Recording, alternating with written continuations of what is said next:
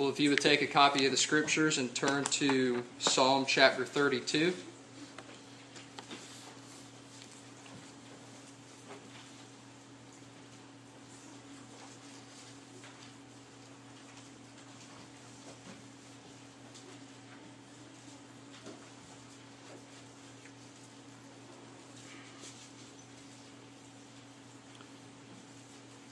Let's read in our hearing Psalm chapter 32. A Maskil of David. Blessed is the one whose transgression is forgiven, whose sin is covered. Blessed is the man against whom the Lord counts no iniquity, and in whose spirit there is no deceit. For when I kept silent, my bones wasted away through my groaning all day long. For day and night your hand was heavy upon me. My strength was dried up as by the heat of summer. Selah. I acknowledged my sin to you, and I did not cover my iniquity. I said, I will confess my transgressions to the Lord, and you forgave the iniquity of my sin. Selah. Therefore, let everyone who is godly offer prayer to you at a time when you may be found. Surely in the rush of great waters they shall not reach him. You are a hiding place for me. You preserve me from trouble. You surround me with shouts of deliverance. Selah. I will instruct you and teach you in the way you should go. I will counsel you with my eye upon you. Be not like a horse or a mule without understanding, which must be curbed with bit and bridle, or it will not stay near you. Many are the sorrows of the wicked, but steadfast love surrounds the one who trusts in the Lord. Be glad in the Lord, and rejoice, O righteous, and shout for joy, all you upright in heart. Amen. Let us pray. Holy Father, we thank you that you are a condescending God who has given us your word. So, Father, we, your people, are gathered before your word. Please feed us, Father. Pray that the Holy Spirit would minister the truth of this word according to our need and for your glory. Pray in Jesus' name. Amen. So this is the second sermon in a series that I've been tasked with from the elders on the topic of Christian assurance. Now you'll remember in the first sermon we looked at Christian assurance defined. We looked at it as a duty of all Christians to attain and maintain assurance of their salvation. And then we looked at Christian assurance as a delight, that Christian assurance fuels our joy and our communion with the Lord. And so today's topic, I've titled the sermon, Forgiveness, Godliness, Assurance, Repeat, because this is the cycle of the Christian life. So, relief. Relief is what General George Washington and Henry Knox both wanted to experience at the turn of 1776. Washington was despairing because of the lack of troops and machinery, and because of the ever-present threat of the British Army attacking them as they were encamped outside of Boston. Washington had received word that Fort Ticonderoga, which was located at the southern end of Lake Champlain, had been abandoned, and that there were weapons there that he could use against the British in Boston. Enter Henry Knox. Henry Knox was a young man, 25 years old, full of energy and ambition, and he suggested that he lead a group of men to this fort to recover the guns. And of course, Washington agreed. They traveled over 300 miles to the fort, and they found 58 mortar and cannon guns, which weighed no less than 120,000 pounds. And in the dead of winter, this group of men were to take them 300 miles back to Boston, over lakes, over mountains, and in snow. On top of this, there was a time crunch. Add to it that Knox was a promising but unqualified young man. One can imagine the relief that both Knox and Washington felt when Knox and his group returned to Boston without losing one cannon or one man. Now that relief is something like the tone of this psalm in front of us. David today is going to teach us something of the relief that comes with the forgiveness of sins. Because forgiveness of sins is likewise a matter that is seemingly against all odds? How can a just and holy God forgive and have fellowship with an unholy sinner? But precisely because it is this way that forgiveness brings the relief that it does. It truly is an objective reality, but an objective reality that we feel in our bones. It gives us a release and fuels our joy in God. So in today's chapter, we're going to approach this psalm under three headings. The first will be David's twofold benediction in verses 1 and 2. The second will be Yahweh's swift discipline of David in verses 3 through 5. And then in the remainder of the chapter, we're going to look at David and Yahweh's words of counsel to us. So first, look at verses 1 and 2. Blessed is the one whose transgression is forgiven, whose sin is covered. Blessed is the man against whom Yahweh counts no iniquity, and in whose spirit there is no deceit. Now these two verses function as the main idea or the thesis of the psalm. So let's presume for a moment that King David is reformed. And let's presume that he's putting together a confession of faith or a creedal statement of beliefs. And he goes through his chapters and he finally gets to the chapter on the forgiveness of sins. Well, these two verses would certainly be proof text in his chapter on the forgiveness of sins. But unlike our tendency to leave matters in the abstract, these opening verses are not academic statements to be left on a page. They are blessings, and they are blessings that come from the God who alone has the authority to forgive sins. And they are realities that David, King David, had to learn in his believing experience. And in today's chapter, he's going to detail an episode from his life where he learned these things. And in so doing, he's going to teach us to do the same. So notice firstly that these are truly pronouncements of blessing. We would correctly call them benedictions. We could also correctly call these indicative statements.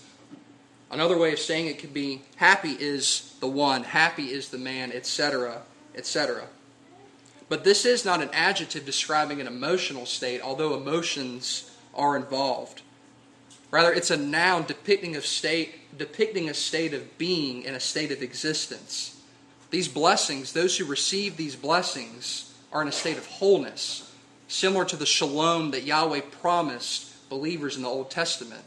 A state of wholeness and peace, body and soul, in relation to God and in relation to neighbor. Notice, secondly, the recipients of this blessing. Who are the recipients of this blessing? They are all those who turn to Yahweh, the one true God, in faith and repentance. Notice in verse 2, David says, blessed is the man. He does not say, blessed is the Jew. He says, blessed is the man. That is the generic word used for all mankind, Adam. In other words, David is teaching us in these two verses that Yahweh's offer of forgiveness is open to the nations. It's open to all who will come to him in true faith. Even in the Old Testament, God's redemptive purposes were not limited to the natural offspring of Abraham. His intention from the beginning has been to bless all nations. Yet at the same time, we have to ask a second question. Who are the immediate recipients of this psalm? Who would this psalm have been read to? Fellow Israelites in the covenant community. But David is teaching members of the covenant community the blessing of forgiveness. I think David is trying to teach us something implicitly here. And I think our own confession of faith states it best. In chapter 26, it says that the purest churches under heaven are subject to mixture and error, even in the new covenant, even when we try to fence membership to regenerate members only. In other words, even in the new covenant, it's possible to profess true conversion, to be joined to the covenant community, and all the while to lack this blessing of forgiveness. David is implicitly teaching us here not only that Yahweh's offer of forgiveness is extended to the nations, but he's teaching Yahweh's covenant people, do not depend merely on your covenant membership for these blessings. These blessings must be realities that you experience in your life. And notice, thirdly, the content of this blessing. Now, poetry uses a literary device called parallelism. I want you to follow me real quick. This is a dense definition. Parallelism is expressing similar ideas from different angles in corresponding lines. Parallelism is expressing similar ideas from a different angle in corresponding lines. And so Hebrew poetry is no different. So, for example, in the first part of a verse, the writer will state a truth, and then in the second part of the verse, he will state that same truth, but he'll state it a little differently. And it's like a jeweler turning a diamond to see its beauty from different angles. And that's what David is using here in these first two verses. He is turning forgiveness over like a diamond to show God's people the beauty of it. So David does this first. He uses 4 different words to express 2 different ideas for sin. In verse 1, he uses the words transgression and sin. And in verse 2, he uses the words iniquity and deceit. The words in verse 1 denote sin as a specific breach of the law of God. It's a specific action or want of conformity unto the law of God that you can point to and say that is sin. The words used in verse 2 speak of the pollution and the subsequent guilt that comes upon a person when they sin.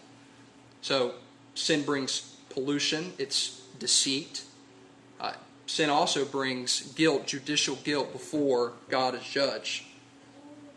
But David doesn't stop there. The beauty of forgiveness is that David is saying the covenant Lord forgives the specific breaches of his law. The covenant Lord cleanses from the pollution of sin. And the covenant Lord does not impute the guilt of the sin of believers. And the Apostle Paul actually quotes these 2 verses in Romans 4 to argue for the doctrine of justification by faith alone. So, following the Apostle Paul's interpretation, which is correct, this pronouncement is not just a blessing of forgiveness, but it's the blessing of justification, and that in the Old Testament. Sinners have only been saved by one way, post-fall until Christ returns. Sinners are only justified by faith alone and Christ alone. That's what this blessing is.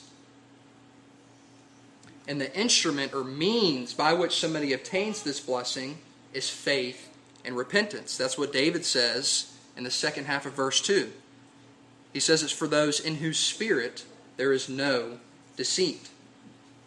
The cause of forgiveness is in God Himself, but the condition of forgiveness is faith and repentance. Praise God that we don't cause forgiveness, we cannot. The cause is in His character. But the condition of forgiveness is faith and repentance. A Christian does have many faults, but dishonesty is not one of them. A crooked heart will and has damned many souls. Forgiveness requires complete transparency before God, and nothing less will do. Now, the Old Testament theology of forgiveness has as its backdrop the Day of Atonement in Leviticus 16.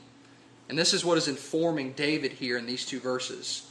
And David in particular has in mind the 2 goats that were used in that sacrifice. One was used as a propitiation, and one was used as an expiation. A propitiation being the quenching of the wrath of God, and an expiation being the separating of the sins from the camp. Propitiation is extinguishing the wrath of God, and an expiation is the removal of the sins from the people taken outside the camp. So I want you to do a thought experiment with me. Imagine for a moment that you are an Old Testament believer, and the solemn Day of Atonement has arrived. You've appeared in the assembly for worship, and yet your conscience is distressed as you draw near to the holy God. Your conscience is distressed because you are mindful of your sins. You're mindful of your remaining corruption. You're mindful of the past you cannot change. You're mindful of the mercies of God to you in the previous year, but how utterly inadequate your response to those mercies has been. And in the midst of this wrestling, you watch as the high priest sacrifices the first goat. He slaughters it.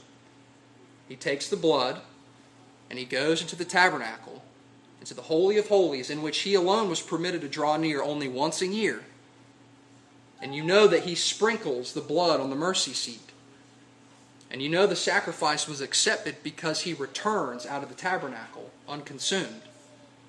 And your conscience realizes then, the wrath of God against me has been quenched. You watch as the high priest then goes to the scapegoat. And he lays his hands on the head of the goat, and he symbolically imputes all the sins of the people from the previous year, audibly confessing them. And you realize then, that goat will bear my sin. That goat will bear the sins of God's people.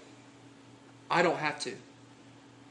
And you watch as he takes the goat and gives it to the appointed runner, and the runner takes it outside the camp. And you watch, as it were, as your sins go away. That goat was banished from the favorable presence of God that you may remain in it. Brothers and sisters, we also have a substitute, and a better one than two goats. We have a substitute that does not deal with our sins once a year. We have one that did it once for all. We have one who is our propitiation, who is our scapegoat, who is our righteousness, who is our forgiveness. And he is the one that the Old Testament believers saw in these sacrifices. He is the one that David is speaking of in these two verses. Through this substitute, we receive the blessing of forgiveness and the blessing of justification. And when we look to this substitute, the Lord Jesus Christ, day in and day out, with transparent confession of sin, he continues to be all of these things for us. This is what he declares to you today. Take heart, my son. Take heart, my daughter. Your sins are forgiven. But though this blessing of forgiveness is rich, David experienced this richness only after repentance from remaining sin. Look with me at verses 3 through 5. David writes, "For when I kept silent, my bones wasted away through my groaning all day long. For day and night your hand was heavy upon me. My strength was dried up as by the heat of summer. I acknowledged my sin to you, and I did not cover my iniquity. I said, I will confess my transgressions to the Lord, and you forgave the iniquity of my sin." Again, this blessing of forgiveness is not an abstract truth to be left on a confession of faith. It is an experiential reality in the life of the believer. Now, we can't be certain what sin David has in view here. Scholars are divided. Some commentators think that it's a further insight into his adultery with Bathsheba. Others say, no, that's not in view here. We simply don't know because David doesn't tell us. He simply transitions into verse 3 and he expects us to learn from his experience. And I think that it's perhaps best that he does not tell us what sin he has in view. Our confession of faith has a wonderful line in chapter 15 on repentance, and this is what it says. "Although there is no sin so small but that it deserves damnation, yet there is no sin so great that it shall bring damnation on them that repent." And such is the teaching here. So first notice in these verses Yahweh's immediate, Yahweh's prolonged, and Yahweh's painful discipline. It was immediate because David knew that he had sinned, but he refused to confess it. He says this in the first part of verse 3, "For when I kept silent." It was a prolonged discipline. He writes that it was all day long and that it was day and night. It was an indeterminate amount of time. As long as David refused to confess his sin, Yahweh refused to remove his hand of discipline from David. And it was painful. Dramatic language is used here to express the pain of the discipline. David says his bones wasted away, that he was groaning. The word in the Hebrew is roaring. He was roaring like a lion in pain from this discipline. He says that his strength was dried up as by the heat of summer. We know what that feels like. But he's speaking of his soul. His life juice, as it were, was sapped in a feverish heat. He was right in saying, your hand was heavy upon me. Now, God is not a softy. He is not a piece of slop from the mess hall. He is not an ethereal blob that we can shape and fashion according to our fancy. He has a character, and he acts always in accordance with that character. And he is our Heavenly Father, and he knows how to take us to the back room for a spanking. There is nothing soft, there is nothing malleable, there is nothing excusing about Yahweh. We can confess that God is a forgiving God, but also say he's not an excusing God. It reminds me one time when my football coach thought about me. I was a senior in high school, and I was a greenie first-string lineman. But it seemed to me that our coach was growing increasingly grumpy with us. And it worried me because I wanted to please him very badly. You could even say I feared him. So what does one do when you're 18 years old and you feel like your coach is upset with you? Well, during a lull in one of my classes, I went straight to his office and I asked him point blank if he was disappointed in me.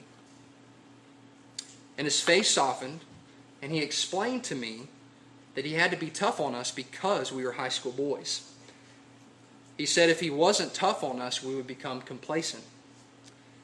Now, of course, I walked away relieved, I walked away encouraged, but he gave me a new perspective for the rest of the season.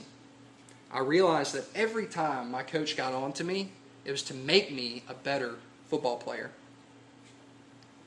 And herein lies one of the most reassuring attributes of God, his faithfulness. Yahweh is doggedly committed to his promises, which means he is doggedly committed to his people, which means God will not leave us alone.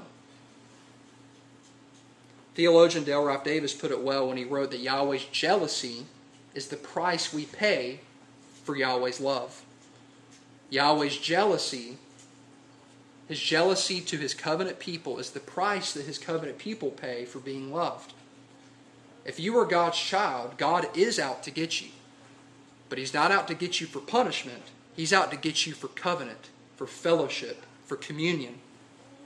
I think it was the Puritans who likened the Holy Spirit as the hound of heaven, the hound that pursues as his prey all of God's elect.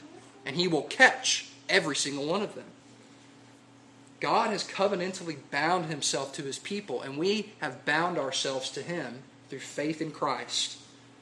So of course, God is going to use every tool in his redemptive tool shed to keep us close to him. Yahweh's wounds are tokens of Yahweh's love. And this discipline of conviction of sin should actually give rise to assurance in our lives. We typically think, as a Christian, when we're convicted of sin, oh, God must not love me. That's the farthest thing from the truth. That's proof he loves you. And Hebrews is very instructive here. Hebrews chapter 12, verse 7 says, it is for discipline that you have to endure. God is treating you as unbelievers. No. God is treating you as sons. Verse 10, he disciplines us for our good, that we may share his holiness. But the corollary of this is also true. If we have a lack of discipline from God, if we have a lack of conviction of sin, that should actually give rise to a lack of assurance in our lives. Hebrews 12, verse 8, if you are left without discipline, in which all have participated, then you are illegitimate children and not sons. Again, do not rely simply on your covenant membership. Now, Yahweh's discipline of David had its intended goal of restoration. Look at verse 5. David writes, I acknowledged my sin to you, and I did not cover my iniquity. He writes that he told himself, I will confess my transgressions to the Lord. And then he proceeded to do it. And then he quite matter-of-factly says, and you forgave the iniquity of my sin. Now, this is simply the Old Testament equivalent of 1 John 1, verses 8 and 9. If we say we have no sin, we deceive ourselves and the truth is not in us. If we confess our sins, he is faithful and just to forgive us of our sins and to cleanse us from all unrighteousness. David acknowledged, he confessed. The word that John uses in 1 John 1:9 literally means to say the same thing as. So David, in this instance, confessed all his known sins exactly as God defines them in his word. He did not hold back.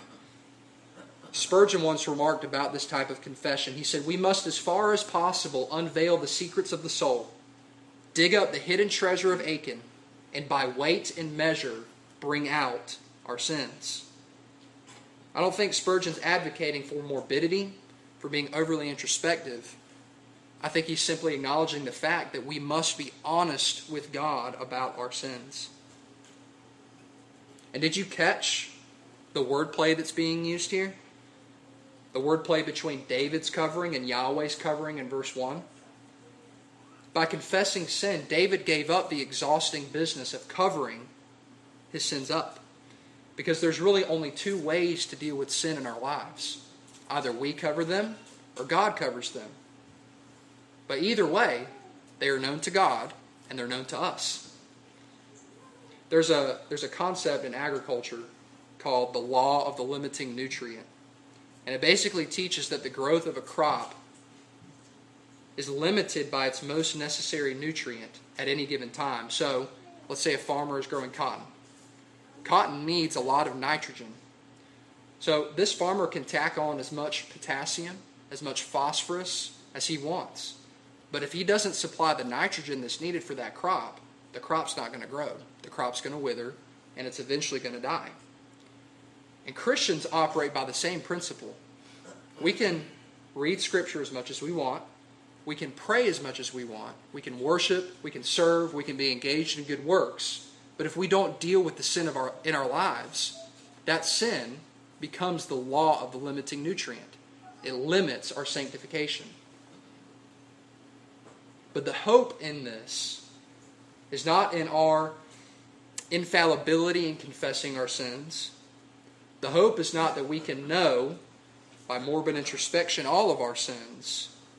The hope is that in the muck and mess of our sin, God is willing to get his hands dirty.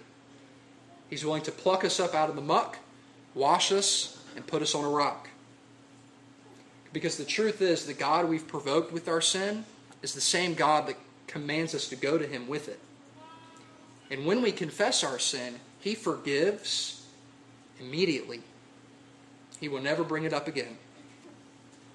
There's a scene in the first of C.S. Lewis's books, in the Chronicles of Narnia, and The Magician's Nephew, where the little boy Diggory first speaks to Aslan. Now Diggory had been the one that brought the White Witch into Narnia. It was his fault. He was foolish. So he first approaches Aslan to ask a favor. He wants Aslan to heal his mother, who is dying.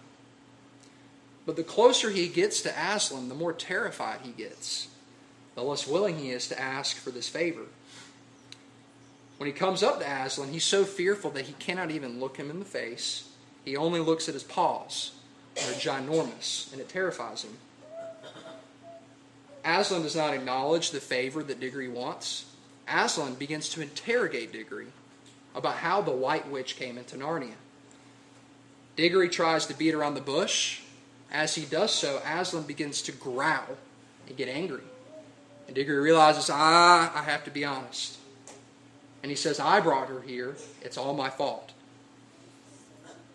And in this moment, Diggory, he looks up at Aslan. And wonder of wonders, he doesn't see an angry lion. He sees a lion with big, bright tears in his eyes. I think if we understood that there is more grace in God than there is sin in us, that God is more willing to forgive than we are to go to him for it, we would be more willing to confess our sins. One of the most breathtaking scenes in Scripture is in Genesis 3, after Adam and Eve had sinned, Yahweh walks in the garden and pursues them, and he interrogates them. And he does so in order to announce his good news of grace. How could we not confess our sins to such a God?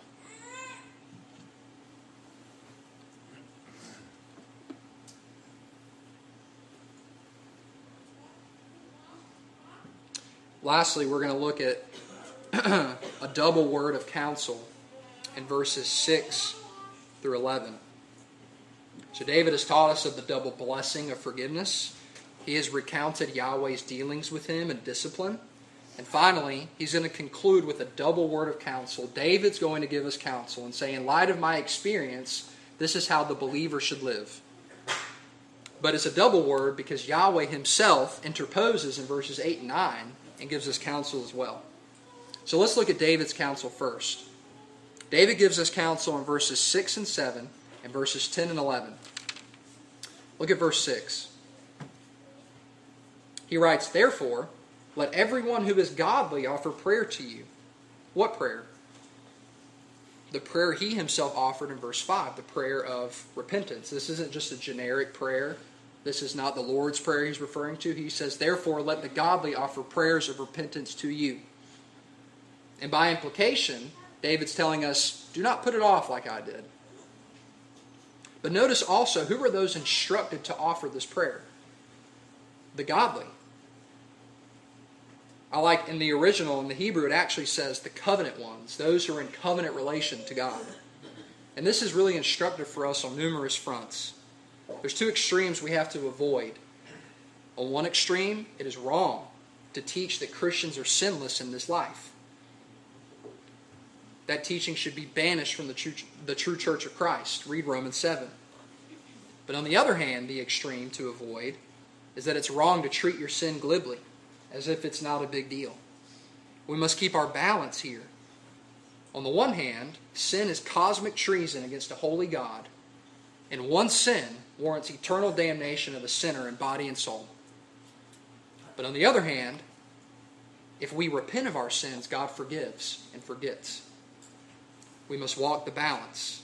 As Martin Luther wrote in his 95 Theses, when our Lord and Master Jesus Christ said repent, he intended that the entire life of Christians be one of repentance.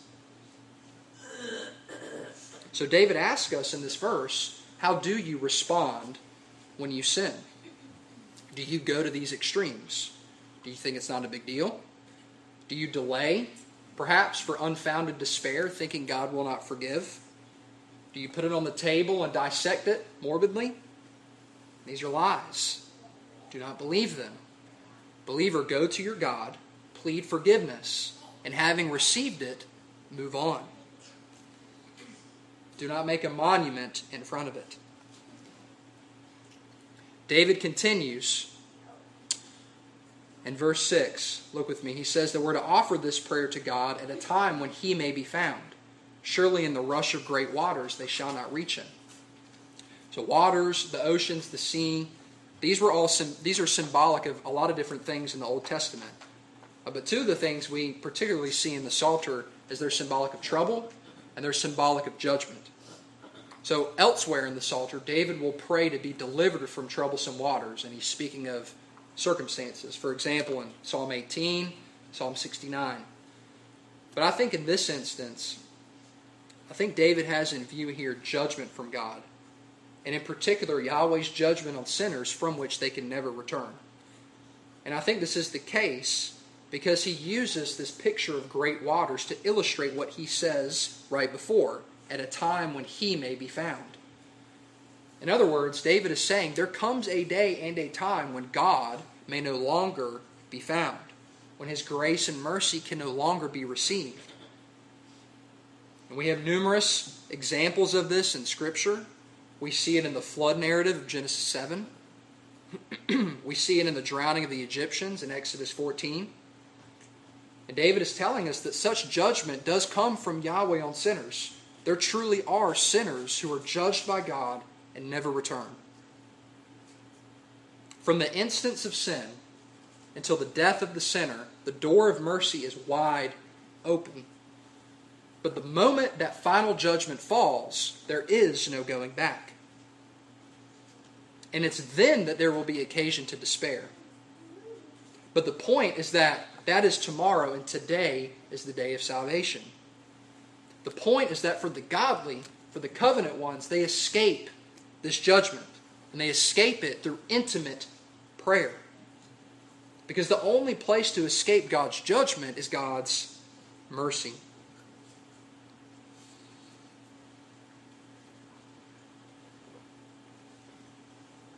And David goes on to describe this mercy. Look at verse 7. David says that Yahweh is his hiding place, Yahweh is his preservation, and Yahweh is his singing deliverer. The Lord Jesus Christ, he is our hiding place because we can and are commanded to go to him with the struggles of the soul. Struggles that we might not go to anyone else with. We are commanded to go to the Lord Jesus in confession and plead for help. This is what he said he was and what he would do in Matthew's gospel. He said, "Come to me, all who labor and are heavy laden, and I will give you rest. Take my yoke upon you and learn from me, for I am gentle and humble in heart, and you will find rest for your souls." He's our hiding place because we're united to him by faith. We are safe in him. This is the message of the gospel. This is the message that the Apostle Paul preached. Believe into the Lord Jesus Christ. Be united to him by faith. Jesus is also our preservation. This is what the Apostle Peter wrote in 1 Peter 1 verse 4.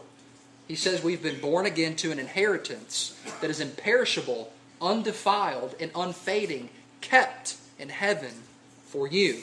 It is preserved. And Yahweh is also his people's singing deliverer because as the Lord Jesus taught, there is more partying in heaven over one sinner who repents than a hardened Pharisee who refuses to. Now this is who God is. As I said earlier, he has a character and he acts in accordance with that character. This is who God is. A hiding place, a preservation, a singing deliverer. And this is who he is to those who trust in him. Those who obey the Holy Spirit's voice today, Hebrews 3, have no judgment from God tomorrow. When Moses asked to see God's glory, this is what Yahweh proclaimed himself to be. Turn to Exodus chapter 34.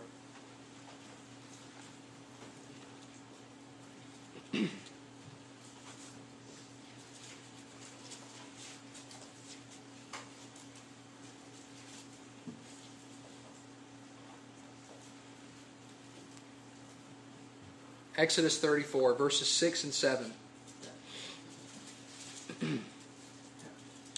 Yahweh passed before him and proclaimed, "Yahweh, Yahweh, a God merciful and gracious, slow to anger and abounding in steadfast love and faithfulness, keeping steadfast love for thousands, forgiving iniquity and transgression and sin."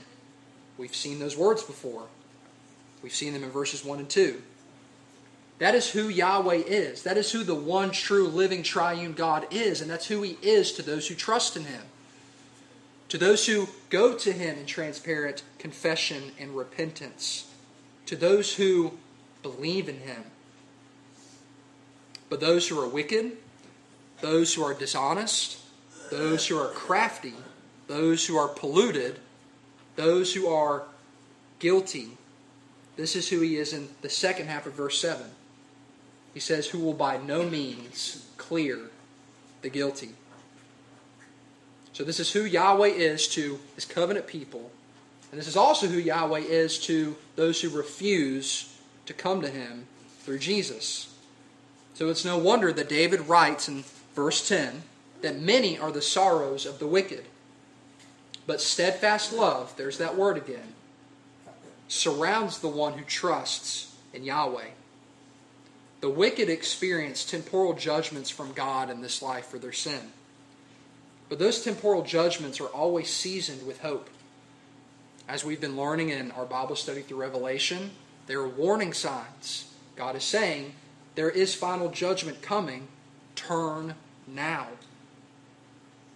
But David teaches that there is a coming day when the wicked sorrows will be many and they'll be final. But Yahweh's covenant ones escape that judgment. They escape the waters of judgment because they are shut up in the ark that is Christ. So, if Yahweh is this way, if he is this way for his people, then we would be glad to respond to his word of counsel in verses 8 and 9. Let's read those briefly. Yahweh says, I will instruct you and teach you in the way you should go. I will counsel you with my eye upon you. Be not like a horse or a mule without understanding, which must be curbed with bit and bridle, or it will not stay near you. Yahweh is basically commanding us here to keep our consciences tender before Him. He says we don't need to be like a horse or a mule. In other words, don't be one of Yahweh's covenant ones that He has to force by the hand to obey. Keep your conscience tender before God. And we feel the import of this when we collect all the words that are used. Yahweh says He will instruct, He will teach, He will counsel. And He will do all of this in the way, and He will do this with His eye. I think this verse is the Old Testament counterpart to what Christ said in Matthew chapter 7, verses 15 and 16. Enter by the narrow gate, for the gate is wide, and the way is easy that leads to destruction, and those who enter by it are many. For the gate is narrow, and the way is hard that leads to life, and those who find it are few. And the point of this verse is Yahweh is saying, I promise you my presence, and I promise you my wisdom to get you through that way, to get you through that narrow gate. Yahweh is saying that His storehouses of wisdom are open for His people's taking, and the gaze of His fatherly eye is set. And do we not need this in the ups and downs of life? Do we not need this when we suffer? Do we not need this when we're perplexed? Do we not need this when we fear we will not make it through the narrow gate? It reminds me of the story of Ruth Clark. She was born in 1741 in a somewhat wealthy home. Her father squandered the family wealth, and so she needed to provide for herself, and she offered her services as a domestic servant. And she did this in the home of the well-known evangelical preacher Henry Venn. And about a decade later, Ruth was actually converted. And she lived a life that testified to the reality of her faith. She bore fruits. At the end of her life, her health started to break down, and so she went to live with one of the Venn family's daughters. But to make matters worse, when she was 67 years old, she was hit by a horse cart while crossing the street. And so she was practically on her deathbed. And one of the younger Venn daughters was visiting her and asked her if she had any doubts about her salvation. And Ruth replied, she said this, "Oh no, none. He that has loved me all my life through will not forsake me now. I have no rapturous feelings, but I have no fears or doubts. He that has loved me all my life through will not forsake me now." That is Yahweh fulfilling His promise of presence and wisdom in verses 8 and 9. And I don't doubt that many of you in this room could confess the same thing. So, in conclusion, if the Apostle Paul were here, he would probably quote himself and say, "What then shall we say to these things?" And I hope that we would reply with verse 11. "Be glad in the Lord, and rejoice, O righteous, and shout for joy, all you upright in heart." David's experience began with sin and sorrow, but it ended with relief and repentance, and as it should be with us. And what a wonderful opportunity to express that today as we come to the Lord's table. As Isaac Watts once wrote in one of his hymns, Jesus invites His saints to meet around His board. Here, pardoned rebels sit and hold communion with their Lord. Let us pray.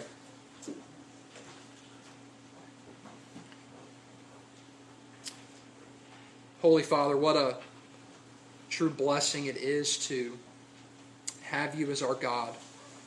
You are the compassionate, covenant-keeping, merciful God. Father, we thank You that You do not leave us to ourselves. We thank You that Your Holy Spirit convicts us of our sin in order that we may truly be conformed to the image of Christ. We thank You that when we are honest with You in repentance, that You forgive, that You cleanse, and that we truly can press on. Father, I pray that you would send forth your word with your blessing. And I pray in Jesus' name, amen.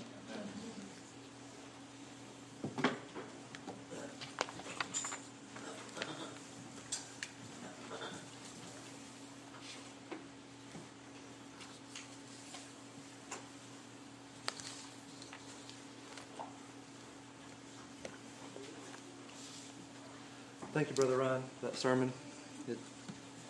Truly, after we hear of the forgiving grace of our God, we can say that steadfast love does surround the one who trusts in the Lord. And so we rejoice and we are glad in that.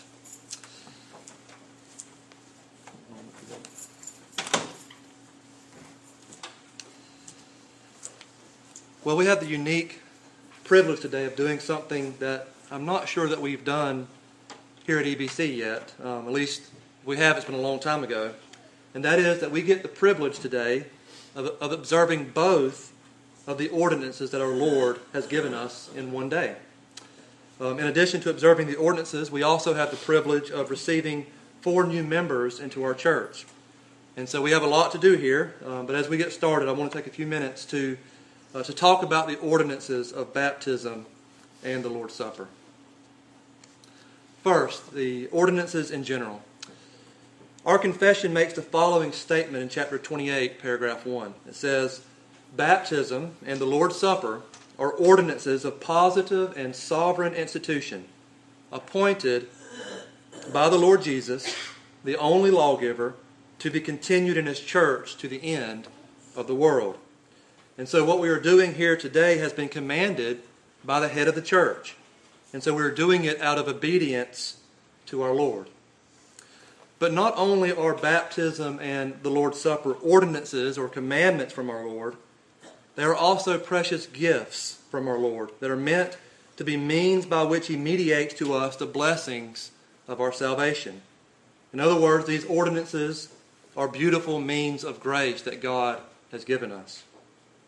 Now, both of these ordinances are means of grace in multiple ways. First, both baptism and the Lord's Supper are visible representations of the gospel. The gospel is proclaimed when we observe baptism and when we observe the Lord's Supper. Secondly, both of these ordinances are a very tangible reminder of our union with Christ. In baptism, we see the symbolism that we are united to Christ in His death, in His burial, and in His resurrection. In the Lord's Supper, likewise, we see our union with Christ in that, as Jesus says in John 6, "Unless you eat the flesh of the Son of Man and drink His blood, you have no life in you." And so we are united to Christ, and that is symbolized both in our baptism and in the Lord's Supper. Thirdly, both of these ordinances point to our union with one another. In Scripture, baptism is always into the church. When a person is baptized, they are publicly professing that they identify with Christ, and by extension, they are publicly professing that they identify with Christ's people. Likewise, in the Lord's Supper, we realize that the Lord's table is a family table. We come to the table together as the family of God. And so both of these are symbols of our union or our communion with one another. Fourthly, both baptism and the Lord's Supper are great means by which God grants assurance to His people. That's what the sermon was about today, about the gift, the blessing of assurance that comes from God. Well, 2 of the primary means that God uses to give us assurance is these means of grace of baptism and the Lord's Supper. Also, the head of the church, Christ, gave the church the keys to heaven and hell. Now, this is an often forgotten aspect of the church in our day. Now, how does the church wield these keys in such a way that it leads to the assurance of God's people and the purity of the church? We look first at baptism. When a person is baptized, they must first make a credible profession of faith. This means that the elders of the church, to the best of their ability, assess a person's profession of faith. They examine the 3 criteria that we talked about last week in our sermon. concerning how the saints are made visible. First, there is the doctrinal test. And so the elders examine the doctrinal content of a person's profession of faith. Secondly, there is the relational test. The elders look for evidences that the person loves God and loves others. Particularly, do they show genuine love for the saints? And third, there is the moral test.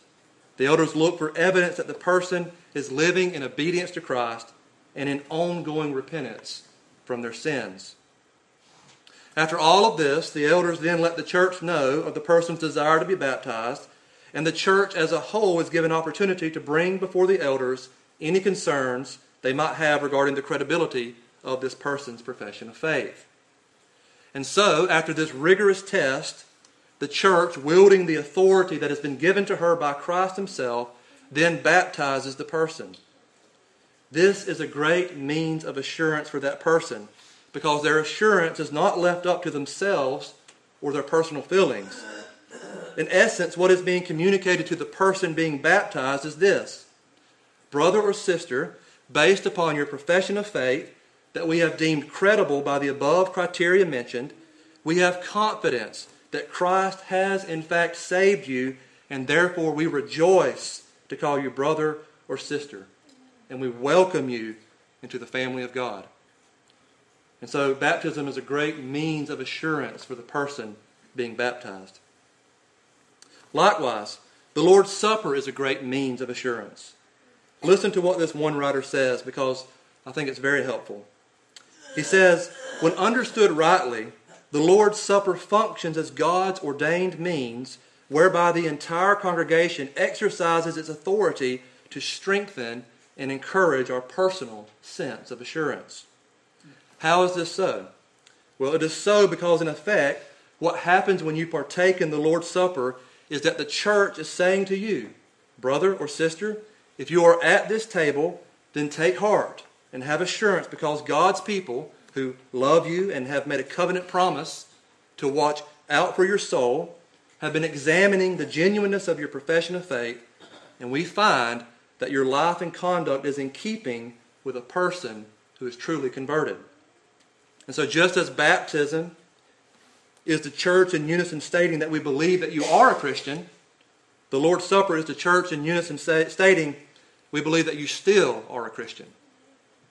And so it too is also a great means of our assurance. If you are welcome to this table, the church is saying we believe you are a Christian, and therefore you are welcome to this table as a covenant member in God's family.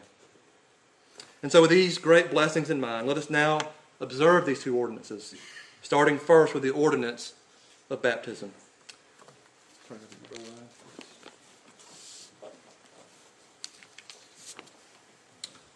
If you would please stand, we're going to sing hymn number 291. After the singing of this hymn, we will have the baptisms, and then we will sing two more hymns before we partake of the Lord's Supper. Hymn 291 in the Hymns of Grace.